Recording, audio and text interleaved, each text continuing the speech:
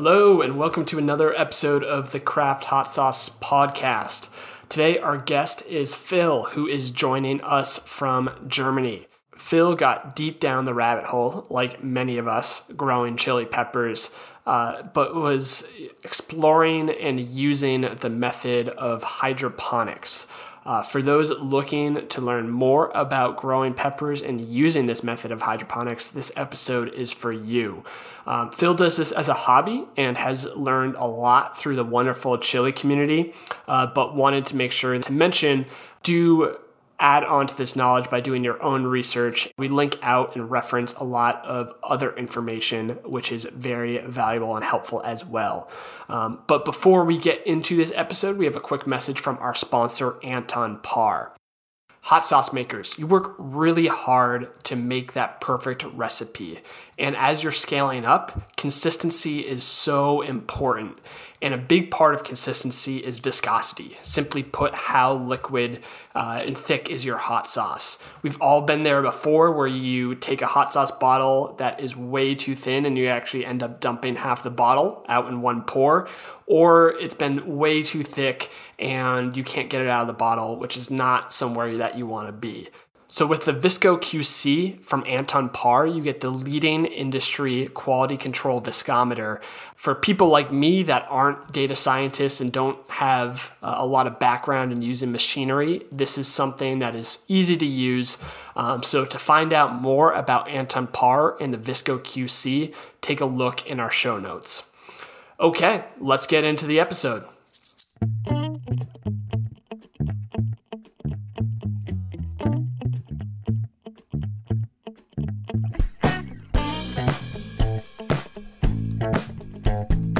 Phil, welcome to the Craft Hot Sauce podcast. Thank you very much. Thanks for having us. Of course. I think I'm not exactly sure how our paths crossed. It seems that everything just kind of blurs together, but I think it was your Instagram and just one of us, each other followed each other and it was just loads of peppers and colors and some interesting stuff that it sounds like you got going on. And we had a conversation and it sounds like many of us got into the deep rabbit hole of what is chili peppers and growing and everything. But I guess to start off, Phil, do you want to kind of introduce yourself and kind of let us know where you're calling in from? Yeah, sure. So I'm calling in from Germany at the moment. I travel a lot, so I haven't really lived in Germany much more than a year, even though I'm German. But I've been spending a lot of time traveling for work, but now due to COVID, I stayed a lot in Germany and I picked up the gardening bug a lot more than I used to have in different ways, much more into the chili pepper world and much more into the hydroponics world. That was beginning of last year, which was, also kind of why I was in Europe. So, calling it from Germany, but I'm going to be probably growing in France mostly this year. Okay, awesome. And I'm a hobby gardener. I'm not, like, in case anyone's wondering, I'm not a professional or anything like that. I'm just a hobby gardener, and I like to be active in the pepper and hydro communities online, and and try out new things, experiment a lot. Awesome. Yeah, that kind of stuff. Yeah, doing it for the love of it. That's awesome. That's right. Cool. So where did this interest of kind of chili growing and hydroponics come from? So I always liked very spicy food, and I've always been gardening. I was helping my mother with the garden always, and then I realized I should try to plant my own chilies if I really like spicy food that much. And the stuff that I can find in shops in Europe is not that exciting. In the US, you guys have amazing stuff that I see people buying Carolina Reapers in normal stores. You could never see that here, not fresh, not even dried.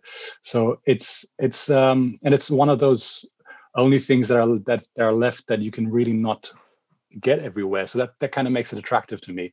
Like, I used to always bring gummy bears as a German to wherever I was moving or living. It was always a treat. But now I can find. I was able to find gummy bears in a small shop in South Sudan, in Japan, like anywhere, it's like, or the craft beer stuff, like BrewDog. You can find BrewDog in Yeah. Japan or anywhere, I mean, nowadays, right? Yeah. But not with peppers, not with specialty peppers. So I thought I'll try to grow my own. I tried a couple of times over the years, I think, but never too seriously. And because they didn't sprout. I didn't get them to sprout because I didn't have the right temperature, I guess, for the seedlings. Yeah, and you Yeah. spent some time in Sudan with And your work, right? in South Sudan, a slightly different, a new country since Okay. 2011. So it's its own state now. And I'm working in like the a field of, how do you say? I guess I analyze data for like on displacement. And so I spent 3 years there for that, and I had like a little garden on my balcony. The soil there is very different. It's very, very dense. It's like clay, which is not great for peppers either. But obviously, you have some wild peppers growing there too. I actually visited this quite remote place once for work, and I found a wild growing chili pepper. Wow. It looked a bit like an African piri piri, as you would expect. Which very small and very small, yeah, kind of red, green, and different colors. Looks a bit like a frutescence, I think, if I'm not mistaken. I might be wrong here, but it's tiny little peppers, and that was in October last year, the last time I was in South Sudan, so just a couple of months ago, and anyways, I had dried the seeds and I wanted to bring them back to Europe to plant them here, and then I put the seeds somewhere to dry anyways, and I forgot them. So I was really upset. Oh, no. Then and because I was in the field and I had my backpack and I just stuffed some peppers, and I mean, people who were living there were looking at me a bit strange. I mean, I asked, like, can I pick this? Is this anybody's, And they were like, yeah, go ahead. Like, you're weird, but do whatever you have to do. And so I had these peppers in my backpack, and I have the same backpack now. And as you do, you kind of try to clean your backpack, and you see on the bottom, I actually had some old dried up peppers still that were in there. So maybe these seeds that are, I think, still in the bottom of my backpack, maybe they're viable. But the pods were green, I remember. So normally you have to wait until the pepper is quite ripe for the seeds to be viable. So let's see. I'll try it out anyways. Yeah. Sorry, a bit of a tangent there. Oh, no. That's what it's all about. I've grown peppers in my garden, and really a lot of it's been with my dad, who's really started that off, and actually ultimately kind of what got me into the hot sauce community was just growing and then having too many, and what do you do with too many peppers? You start making hot sauce, and the rest is history. But I don't have any experience with hydroponics besides buying them once when I was suddenly out of peppers in February and couldn't buy them locally. So did you start any kind of hydroponic growing in Sudan, which makes sense because if the soil isn't right for growing peppers, I'm curious when you started trying with that. I was thinking about doing it there, but I mean, I kind of started during a time that was when I didn't spend that much time in South Sudan anymore, and it's difficult to travel with fertilizers because there is a lot of nitrogen. You remember the incident in where was it, in Beirut? With the big explosion at the port. I mean, that I think was nitrogen, right? Anyways, you can't really go on a plane with nitrogen and other fertilizers, so I wasn't really able to do it. And the stores there, even you don't have much. It's a country without much, it's a wonderful country, but it doesn't have much electricity and running water, and so there's no way you're going to find a hydroponic store. You can't really buy things online. Yep. So it wasn't really possible there, but it would have been cool. There are actually some, on that point briefly, there are some really cool projects, actually humanitarian projects. I think, like for example in Chad, I think it's WFP, the World Food Program from the UN. They do it. It's called H2 Grow, maybe. Anyways. And they do hydroponics in displacement sites, in like camps, and because you use less water in hydroponics, surprisingly, and it's called hydroponics, but you use actually less water than the soil because you don't waste any of that water. It doesn't go into the ground and suck it away.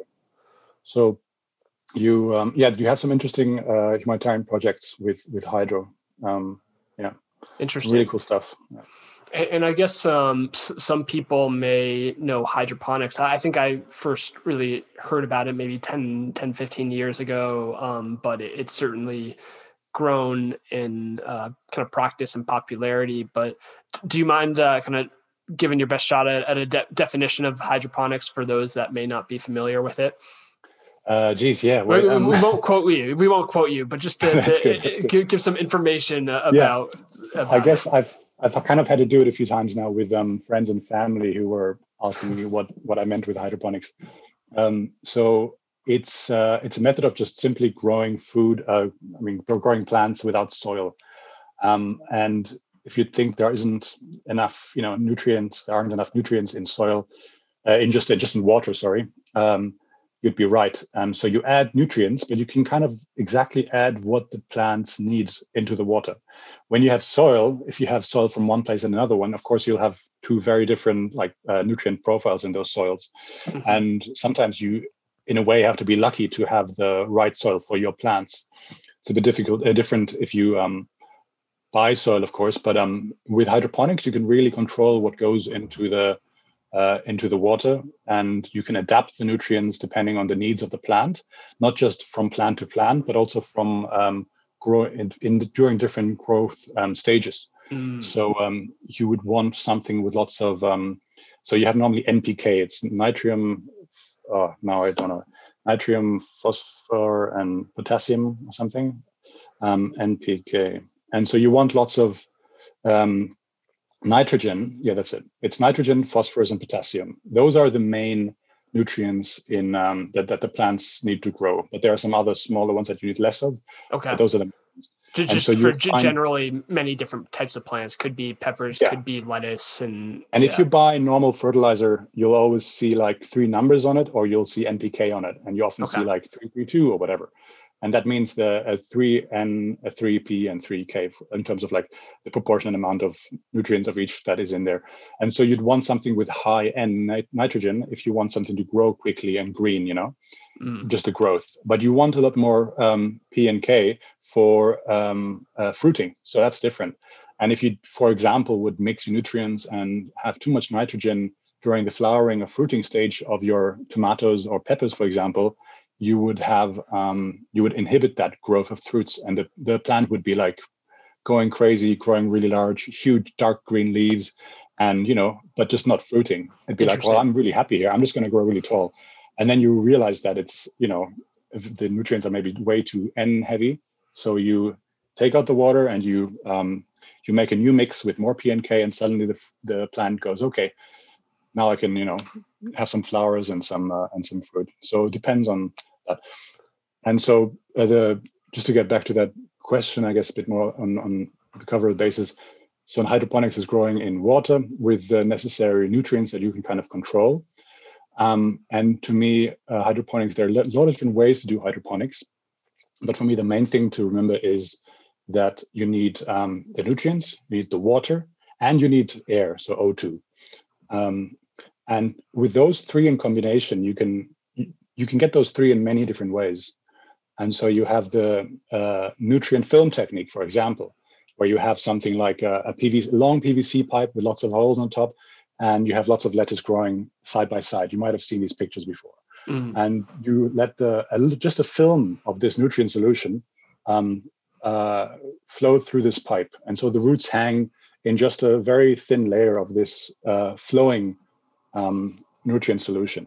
And since it's flowing and moving, it has enough oxygen also in there. And so the roots get the oxygen they need. And there's a gap usually between the plant and this nutrient film as well. So there's some air there as well. So that's one way of doing it. Another way of doing it, you simply pump, you have the roots pretty much fully submerged in a solution with nutrients and water, but you simply pump air into that water with air stones, and so you can get that at a pet store, like for aquariums. They're like kind of look like volcanic rocks, and they have an air input and an air pump from outside pumps air into it, and the water looks like it's boiling, it's just bubbling, right? And so that's another one. That's called another method. It's called the deep water culture, DWC, and that's I find that one very easy because you can be lazy about it. But of course, you should be changing out the nutrient solution as much as you can. But if you And so leave do it you for a do while, you you can also like just for checking the nutrient Mhm. solution, what do you use to measure that? So you can measure the electroconductivity, the EC, Okay. and you can find pretty cheap, but also of course some much better devices online you can buy. You simply dip it into the solution, and it will have a reading. Um, and there's another. Well, you can also just measure the parts per million, the ppm, and that's usually what a lot of beginners will do. But for reasons that I'm not going to get into now, is that is usually not frowned upon, but the veterans of the hydro world often dismissive of reading ppm. You shouldn't be reading the parts per million. You should be reading the electroconductivity. It tells you more about the EC, the Okay. level. Anyways, different units to measure it. You also have usually another measuring device, the pH meter. And for that, in case anyone's thinking about starting hydro, you will always be told by anyone in any fora, you want to get a good pH meter, because just the cheap ones, you won't be able to use them very quickly Yep. anymore. So anyways, you have to check the pH as well. And then you adjust the pH of the water with an acid or a base. So usually for me, I have to put it's called pH down, which obviously just means you lower the pH with the solution. You put a tiny bit into the water, and usually it buffers it as well, so it can stay at that pH. And then you have and then the water is pH, some people say, or it's at the right level of pH. For peppers, you want to be at 5.9, for example. Okay. Do you know what like the normal pH of water is? I think is it around 5.5? If I think that's pretty acidic. I think you would normally, I mean, it really depends, I guess, because that's the funny thing as well. You Yeah. will have different tap waters everywhere. Some people will use, reverse osmosis to have no nutrients or no, elements in their water at all. So you would, it depends. For me in Germany, where I am at the moment, the water is at around 7. So Oh wow. Okay. I do want to bring it down. But once I add you do that in the end, the pH change. Okay. So once you add all the nutrients, often the pH will already have changed a little bit. And what I found interesting, there's some really good charts you can look at online if anyone's interested. The reason you adjust the pH is to allow the plant access to the nutrients. There are certain nutrients that can only be accessed if the pH is between, let's say, 4 and 6. And let's say nutrient B is only accessible if the pH is between 5 and 8. So you have to be in those overlapping windows in order to give the plant a chance to access all the different nutrients it needs to access. Otherwise, you can put as much as you want in of a certain nutrient, but the plant is not going to be able to actually use it. Wow. A lot of kind of measuring, a lot of factors that can go into that. So I guess before I go on to my next question, just about can I get into some details as what different types of peppers might have some different traits and characteristics. You mentioned those two different varieties of growing. I'm sure there's different variances of those. Is there any other kind of there's some. I just realized, since talking about all these technicalities, that I should also mention that you can get away with not doing a lot of this. You can simply buy. I have, for example, a 3-part solution, and I have to mix it the right way. You can buy a powder and just put and it says put 2 teaspoons in a gallon or whatever. Mm-hmm. And you add that in there. You don't touch the pH. You don't have a meter for the pH. You will have lettuce that will grow with no problem. So you can do hydro as complicated as you want, but you can do it as easy as you want. And I would encourage anyone who wants to try to just watch a couple of YouTube videos, and then you'll realize very quickly how easy it is. And you can start with very basic things. I also don't do it in a too complicated way. And I just wanted to say that briefly before, it was just because it could sometimes people are put off by it seeming complicated. Yeah. And a good person to start watching on YouTube, for example, is Khang, Khang, and star with 2 R's. So he's really the best guy to look out for on YouTube when it comes to making things in like gardening and hydro stuff, making it accessible. But to come back to the question, there's the 3 main ones are deep water culture, where you have the roots in the water and you have a bundle inside. There's the nutrient film technique, where you just have it flowing through like a PVC nearly horizontally, but at a 2 or 3% incline. And then there's like a Dutch bucket system, they call it usually, which is, I mean, it's all similar in a way, but this one is with media. There's a bunch of other ones, but this one, the Dutch bucket one, is one I really like. You have buckets next to each other. You fill it with media, which is inert, so it means it's not something like soil that has already got nutrients in it or interacts with the nutrients. These are just like basically stones, or you put hydroton, which is like clay balls, expanded clay balls, or you put perlite, which is a volcanic glass, or vermiculite.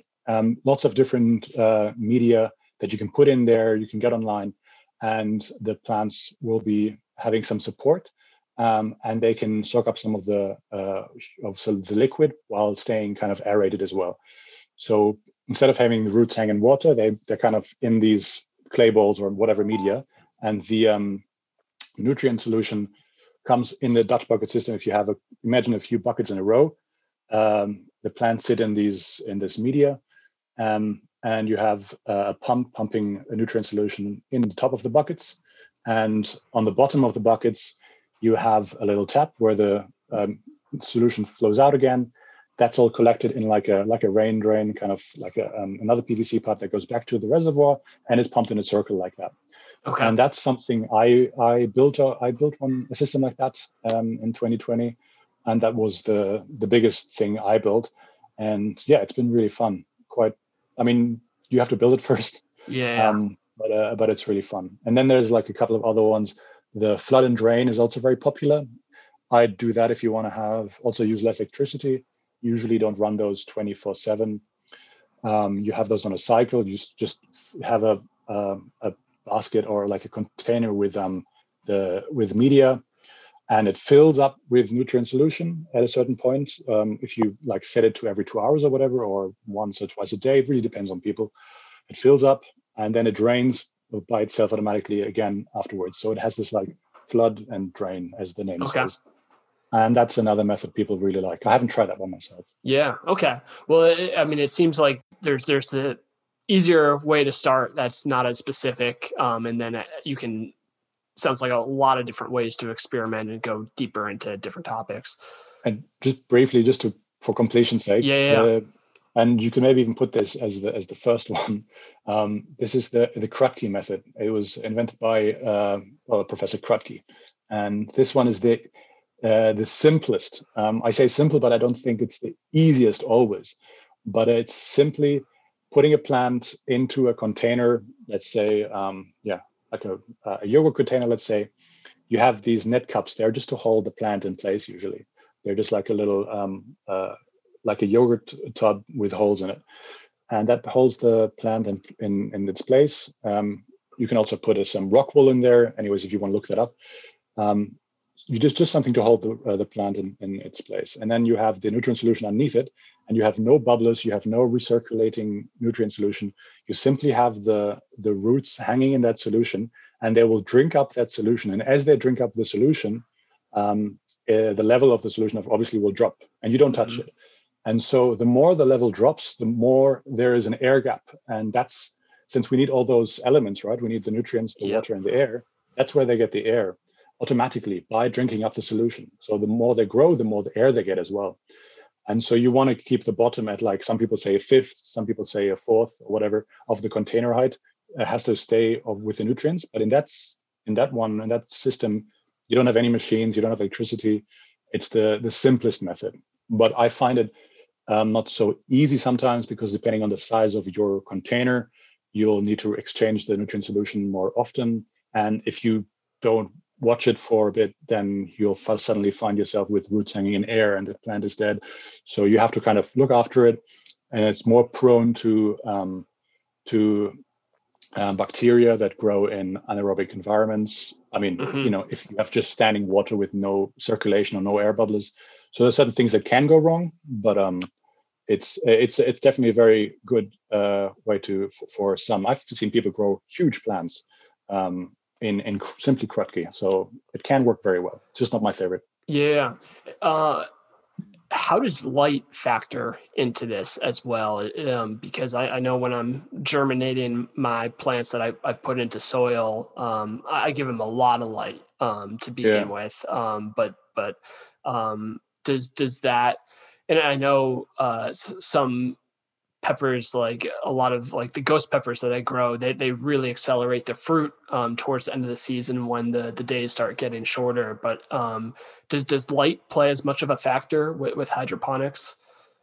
From what I know, that most peppers that I know of anyways are not photosensitive. How do you say photosensitive? Right? Okay. So I have some grow light here next to me with some bunchies like the bonsai chili peppers, and I'm not very regular with this light in terms of it being off or on because it's in my bedroom.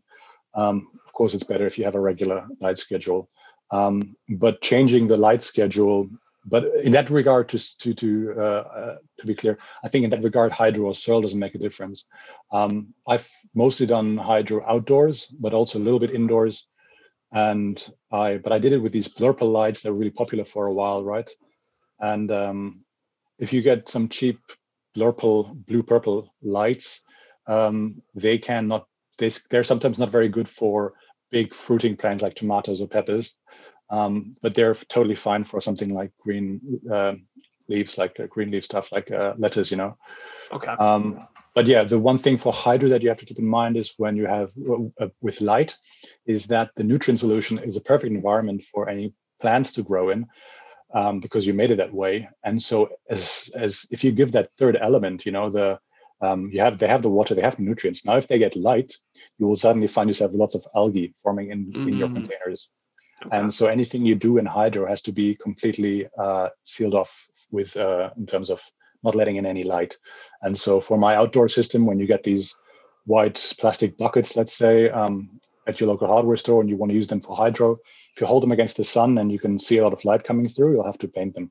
So, or you put aluminum foil around them or something that blocks the light. So I spent a couple of days waiting for paint to dry and applying new layers on these buckets just so everything is light proof. Okay. But you can also fight a lot of these things like root rot and algae by creating a good environment in the water, which is the next step after the nutrients. You add certain things like beneficial bacteria and beneficial enzymes. And those really changed everything for me. You kind of want to tell people who are beginning hydro to just keep it as simple as possible, just to add the nutrients and that's it. But I feel like you're making life more difficult in some ways because especially young plants are going to be prone to root rot, and like the roots become brown and there's usually a bacterial infection, But if you have these beneficial bacteria and these beneficial enzymes, or just one of either, HydroGuard is great for this. You can buy HydroGuard, and you only need a very small amount of it, so you can keep the bottle for quite a while. If you start using that, you'll see that your water stays clean and it stays clear and nothing bad grows in it. So I would really recommend people to get something like HydroGuard from the get-go, really, Okay, awesome. Great advice. Lots of information here, which is awesome. So one question when you were explaining the different levels, whether that be nitrogen. Okay, what is it again? It's nitrogen, phosphorus, and potassium that you need. And when I say you need more potassium and phosphorus for the fruiting and flowering stage, I'm not sure which one mainly, but you definitely don't need not a lot of nitrogen when you want to fruit or bloom. So you want to really cut down on nitrogen for that. So when you were discussing the NPP, in having different levels based on different times and everything, I was thinking to just how some peppers grow better in different regions. Like the datil pepper is really known to be in the St. Augustine area in Florida, and the hatch chili pepper in New Mexico. So I know you went on a seed spree and got a lot of different varieties. Does that come into play for the different levels that you look into kind of at this more advanced stage that you're in when thinking about planting those? I mean, I don't know how advanced, but I think I like to just artificially create the environments that the peppers might like, especially when planting indoors. I'm planning on getting a big tent and then regulating humidity and temperature in there, just to have it the way the peppers want it, and I feel like there's a lot of pepperheads in Scandinavia, and they, grow fantastic peppers, and they make it somehow. I think if you have a polytunnel, like those round, plastic sheet tunnels, it changes a lot. You can really grow peppers a lot better if you have one of those. Or if you have a greenhouse, of course, it's even better. I was speaking with Chris Fowler on Facebook yesterday, and he's like one of the pepper community rock stars in a way. He came up with he developed the Sugar Rush Peach, which is a great pepper. Apparently, I haven't actually tried it because I just planted it a couple of days ago for the first time. Cool. And he's developing new varieties, new cultivars in Wales, I think, at the moment. And he uses gas to heat this polytunnel, and so you can really just make it work for you. Another thing that somebody mentioned actually yesterday in a forum is they will, when they plant seeds, they will, or when you develop new peppers, you will see what grows best in your area. And you will, for example, if you grow a ghost pepper, if you get a couple of seeds from somebody and grow a ghost pepper, and you have like 10 plants, they will use which seems natural. They will use the seeds from the best plant to grow again the next year. But not just because it's the best plant among the 10, but it's also maybe the best plant to grow in that certain environment. So you want to, keeping seeds is important in that way, because you find out what works well in your environment, and maybe even in your soil if you don't have it in pots, if you really plant outside in the ground, So that's one way of adapting to your environment, I think. Yeah, that was something that I've really learned, I guess learned through failures and just I didn't realize how much seeds can change year to year and really crossbreed with each other. Like I was growing ghost peppers, and then I had serrano peppers right next to them, and I noticed the next year they were noticeably different shaped, lower in heat. That's cool. It is cool. Yeah. I started crossing a little bit, and I have two of my own crosses. We call them like filial. They're filial generations, right? Filial with an F. So you say F1, F2 for the different generations. So if you can look this up on YouTube as well. It's really not that difficult, that's the fun part. This is very accessible. So if you grow two different types of peppers, you can look online if their species kind of interbreed easily or not, because some don't. You have the frutescens, you have Bacatum, Annuum, and Chinense. The super hots are all basically Chinense, and you can see which ones go well with which ones. Of course, two Chinenses will definitely usually work, but not always, of course. But that's usually quite safe, for example. But you can cross a lot, and you can look it up how to do it. You just basically cut open a premature flower from one, and you have this would be good to look up that little, I've got the name in English, Stalix or something. Anyways, you can use the pollen from another plant to pollinate. I was looking for that word. You can use the pollen from one plant to pollinate another one, and the peppers that will grow on that plant that year, they'll stay the same as the mother plant. But the seeds from inside that pepper, they're the first generation seeds, and if you plant them the next year, then you will, inshallah, you'll have a new plant with new types of peppers. But you will plant let's say if you get like 10 seeds from that pod, you'll plant the 10 seeds and you might have lots of different plants, and the phenotype, the way the pods look will differ a lot from plant to plant. And so you do that again, you see which one you like the best, and you plant those seeds again. And so you have F1, F2, F3. Usually you'll wait until F4 or some people say F7 until something is considered stable. And then you have your new pepper, something that basically you came up with in a way. So that's really fun. And at the moment, the pepper world is just going, I find, quite crazy with new cultivars, and that's really fun because you have new ones pop up all the time. And of course, it's this whole race to the top for the hottest pepper in the world, right? Yeah. Which is for a long time not the Carolina Reaper anymore, obviously, but just officially it is. So yeah, it's really fun. Yeah, that was a fun episode I did a few years ago with Smoking Ed Curry, and he was talking about how he does that.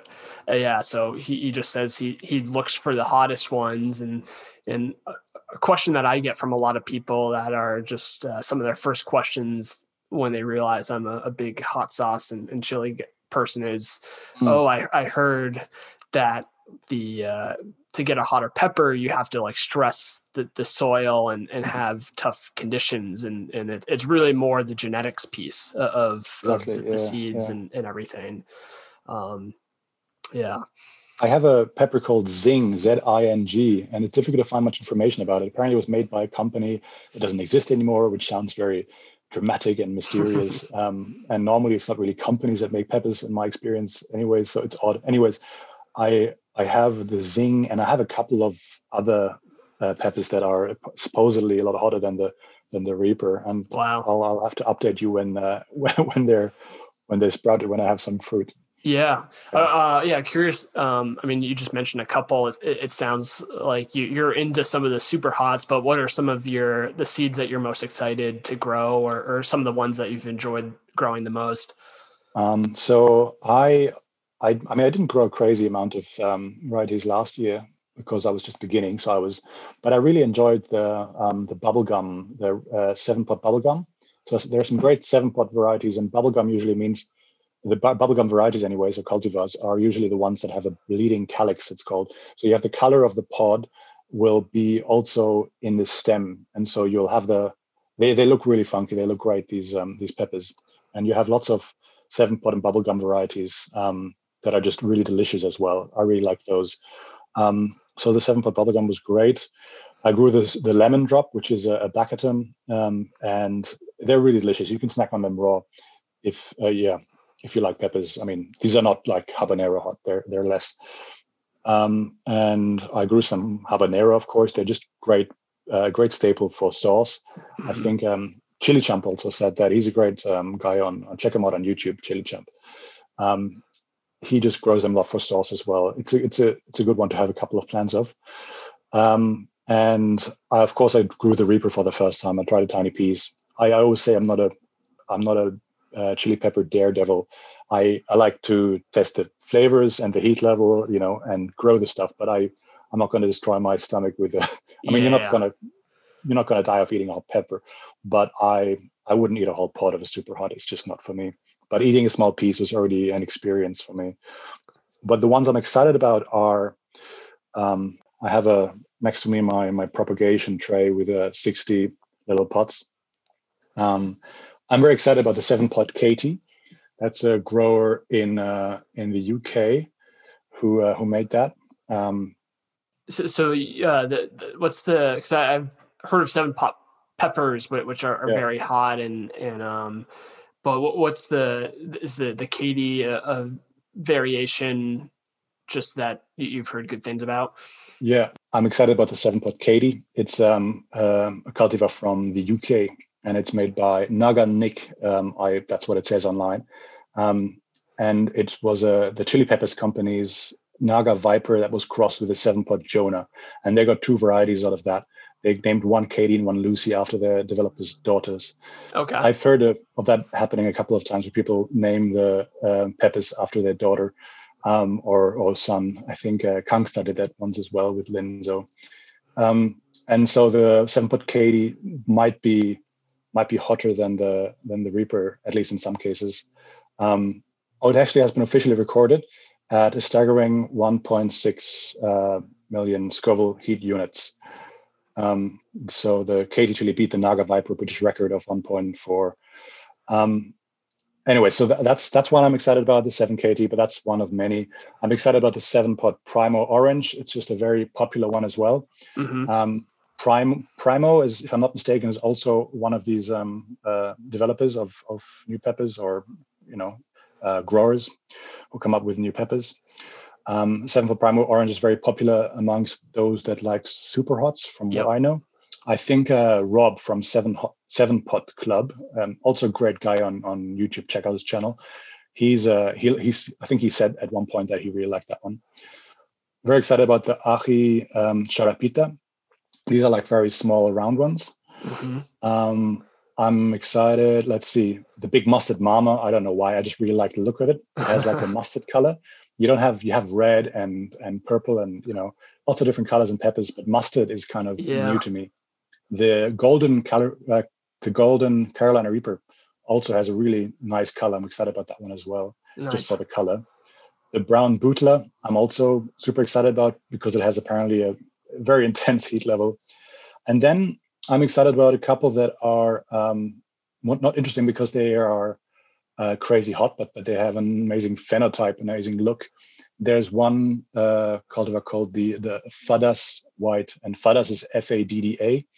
You usually find them on these guys on Facebook, I think, and they have these peppers that are just like, they look like they're snow white. And at first I thought the pictures were maybe a little bit doctored, but I saw them on a video and it was quite clear. No, these peppers are really white. Wow. You get white peppers that are more like cream white, but the Fadas White have an amazing white. That's cool. Excited about that one. I'm excited about the Kangstar Lemon Starburst, just because it's a pepper that you cannot buy the seeds for, and you can't buy the peppers either. You can only trade the seeds. So it's this kind of thing really keeps these pepper communities, like the pepper lover community, the PLC, really alive. And then there's a couple of other ones that have just crazy phenotypes, like Lucifer's Lemons. If you look it up, it looks just amazing. Or the Orange Tiger Taj Mahal, and they all have crazy names. The purple UFO is, as you'd imagine, looks like a purple UFO. Yeah. Then there's the Reaper Spagliato Purple Peach, which is in Italy, and I can't pronounce Spagliato, I think. But this one is just, if you look it up, it just looks amazing, like a white with some like purplish hues in it, and they're quite bumpy. Usually, the bumpier the pepper, the more heat it has, but that's not always true, obviously. Yeah. And then the Thunder Mountain Longhorn, I'm really excited about because they are like as long as your forearm, quite thin. They come from the Thunder Mountain area in China. Wow. Those are some of the ones that I'm really excited about. Lastly, briefly, and sorry, I know I'm going on go for it. Lots of tangent. I'm excited about some for heat level, excited about some for the way they look. And I'm excited about for some because they are quite rare and interesting. You have the CGN 19198, for example. And that one is interesting because you can't really, it's been apparently quite difficult to classify into which species it goes. Also excited about something I'm getting from Chris Fowler as well. It's the USDA Cardinacea. It's also just a very rare type pepper. A lot of these people would often call them wild peppers. I think they haven't been interbred with much. They often come from South America, and a lot of these rare ones they look like little. You'd say birdberry in German. That's not the right word. Like tiny little berries you'd find on bushes on the side of the road that your mom tells you not to eat. So they're usually quite small and spherical. And there are some really rare types out there anyways. And I think I'm quite excited about those two. Yeah. Awesome. Wow. Well, that's going to keep you busy. But I guess I just wanted to wrap up with a couple last questions. And seems like you've progressed and learned a lot and enjoyed this a lot in the past 12 months to a year. What's kind of on the pipeline besides growing a lot more? Are there different things that you've been really interested in or thinking about that you've learned from the community? I've done a little bit of hydroponics in different ways. I've mainly done the Dutch bucket system, the deep water culture, and the Kratky methods. And I want to try a little bit more hydroponic methods, like a more of a recirculating deep water culture. RDWC, I guess, is usually what people refer to by. And I'm going to start a little bit more indoor growing as something new to me, which I've only done in a shed with lights, but I want to really do it in a tent in an apartment. And the problem is with my work and my lifestyle is that I usually travel a lot. And so that doesn't really work well with pepper growing. It's even annoying in a way that you want to maybe meet some people and travel and go see them, and not just for work. And you have to tell them that you have these peppers you have to look after. I mean, it sounds like a really stupid excuse. So what I want to look into a little bit more is how to automate systems. And there's a couple of ways to do it. I think in soil, there are a few systems that you can just buy right out. There's the Autopot, which is a way to have you have a little valve on the bottom of pots and water that comes just through gravity to these pots, and they water them from the bottom, and the valves will close if there is enough water in the soil already. So technically, you can leave those Autopots once you buy a set. You can leave those for weeks or months. I don't know, as long as it's not too crazy hot and the water all evaporates. That's one way. There's another system called Blumat, BLUMAT. It's German, I think. Blume means flower. And they have also another system that I can't explain here or maybe ever, of little clay bits of clay that you can put into the soil on the top. This time, not bottom feeding, but from the top. And it works in a similar way, I think, to the Autopot, in that the system only lets water through if the soil is dry, and if it's wet, no water will come in. And you can also just adjust it, I think, a little bit depending on what you're growing. You want, of course, a bit more water for tomatoes and less water for peppers, for example. And that also feeds it through gravity. So these are great because you don't need any electricity and you don't need solar power even or anything. You can just leave these for quite a while. Another one that I do myself as well already last year, which I loved, was the self-wicking pots. Self-watering, self-wicking pots. They're amazing. You can look up how to do them with a double bucket method, for example. Very easy to set up.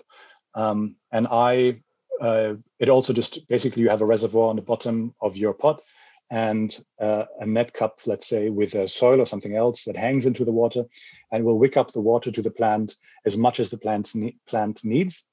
And that means that you can just fill that reservoir with water or other nutrients and then leave it for a while, and the plant will take what it needs. I did with that, and I experimented by putting hydroponic nutrients, which are not usually made for soil because you have salt buildup, into that reservoir, and the plants grew just like crazy. So I actually want to try something like that again. I want to modify it a bit. But I think what you may want to get to is the more automated system indoors, which I want to try, which is, or outdoors, I guess, which is to build something with Raspberry Pi. You can use Raspberry Pi, but you can also use Arduino. There are two, and this is where I'm not very familiar with the topic much anymore at all. These are basically, the Raspberry Pi is basically like a little computer. It is a little computer, but it's as big as a credit card. And Arduino is more something that looks also like a chip, like a credit card sized chip, I think. And you can connect a lot of things to it, which like a pH meter, and you can connect something that will house the electricity sources for your pumps or lights or heaters or whatever, humidifiers. And you can write a program so that these little devices will monitor your grow. Wow. And you can set it up in a way that you have it on your phone or your laptop to see the level of nutrients through EC, for example, or you can see the level of humidity or the level of pH, and you can just see everything that's going on in your grow on your computer through these things. So that's the monitoring part. You can simply set up a Raspberry Pi and program it and have it monitor everything and tells you what, and then you can adjust it yourself. The next level, of course, is to have it monitor and regulate at the same time. So it will itself act on what it's monitoring. And so if it sees the pH is increasing too much, there'll be a little dispenser of pH down solution that will drop into the nutrient solution and will adjust the pH until it's at the right level. And I'm not at all very technical. And so I would never be able to write that code myself, but people have already written it. Cool. Which doesn't make it too much easier from my eyes at the moment. It seems like an insurmountable task still. But technically, you can put together this device, buy the different probes, like a pH probe and all that, and plug them into the right devices that are attached to your Raspberry Pi, for example. Build it all up this way, the way it should be built. And this is there are instructions for all of this online. The one I'm thinking mainly when I say this at the moment is called MyCodo, like my and code, but with no in the end and one word, MyCodo. And this MyCodo, you can just, they'll explain how to build this thing, set it up. And then they will give you a link to where the code is on GitHub, I think. And it will just run that code, and you can have to still calibrate certain things, but they also help you with that. And then in theory, you can build a hydroponic system that monitors and regulates itself. And I honestly don't think I'll get quite there, but I want to experiment with it, and have a look. I would definitely recommend, if you're interested in the topic, to start off with it, to watch this YouTube video. So if you want to look into this self-regulating kind of hydroponic system, I think the MyCodo one is done by somebody called Kyle Gabriel, if that's the name. Automatic hydroponic system build, and you'll find his YouTube video on it as well. And it's just amazing to watch how he puts it together, how he installs the code, and how it just grows all the stuff. Wow. I really want to check that out, and we'll have to come back and do a video tour so sometime later, check out everything in action. But just briefly, and there's the MyCodo is one, and I think there's another one called PiGrow as well, just in case people want different ones. Yeah. Cool. Well, I know we covered a lot today, but this is exactly what I thought would be so cool to talk through and everything. So I appreciate you taking the time and sharing some of what you've learned over the past couple of years. I guess, it's great how you were kind of dropping resources and people to follow on YouTube. I think like YouTube and Google and Facebook communities you can learn so much from them. But are there particular resources, groups that you encourage people to check out if they're interested in digging into more? And obviously we'll try to include a lot of the links in the show notes for this podcast, but any suggestions for follow-up places? Yeah, I think I mostly started on the hot peppers subreddit on Reddit. It's if you're not familiar with Reddit, I think some people say it's a bit complicated to use or not very user friendly. I think you can get there quite quickly. After a few minutes, you'll figure it out. So look for hot peppers on Reddit. Then I think the biggest one I know of is the Pepper Lover community. And the Pepper Lover community started on Google Plus back in the day and has now moved, since that doesn't exist anymore. And they're represented on a few different platforms. There's the Facebook group, Pepper Lovers. There's the subreddit as well, Pepper Lovers. And there's the Discord as well. And I never really used Discord before very much. I think I tried that once. But for this Pepper Lover community stuff, the Discord has been really helpful and very useful. Some really nice people on there. They're all happy to help. You have different sections inside the Discord as well on different topics in the pepper world or growing world, including, for example, hydroponics. And you can get on there, talk to people. Just have fun as well and ask questions. And people are usually quite happy to help. For the YouTube stuff that I mentioned, definitely check out Khang with a Khang. He's a really nice guy. He answers a lot of questions. He's very good for beginners because he always brings it back to the basics, There's Chili Chump, who has a great channel.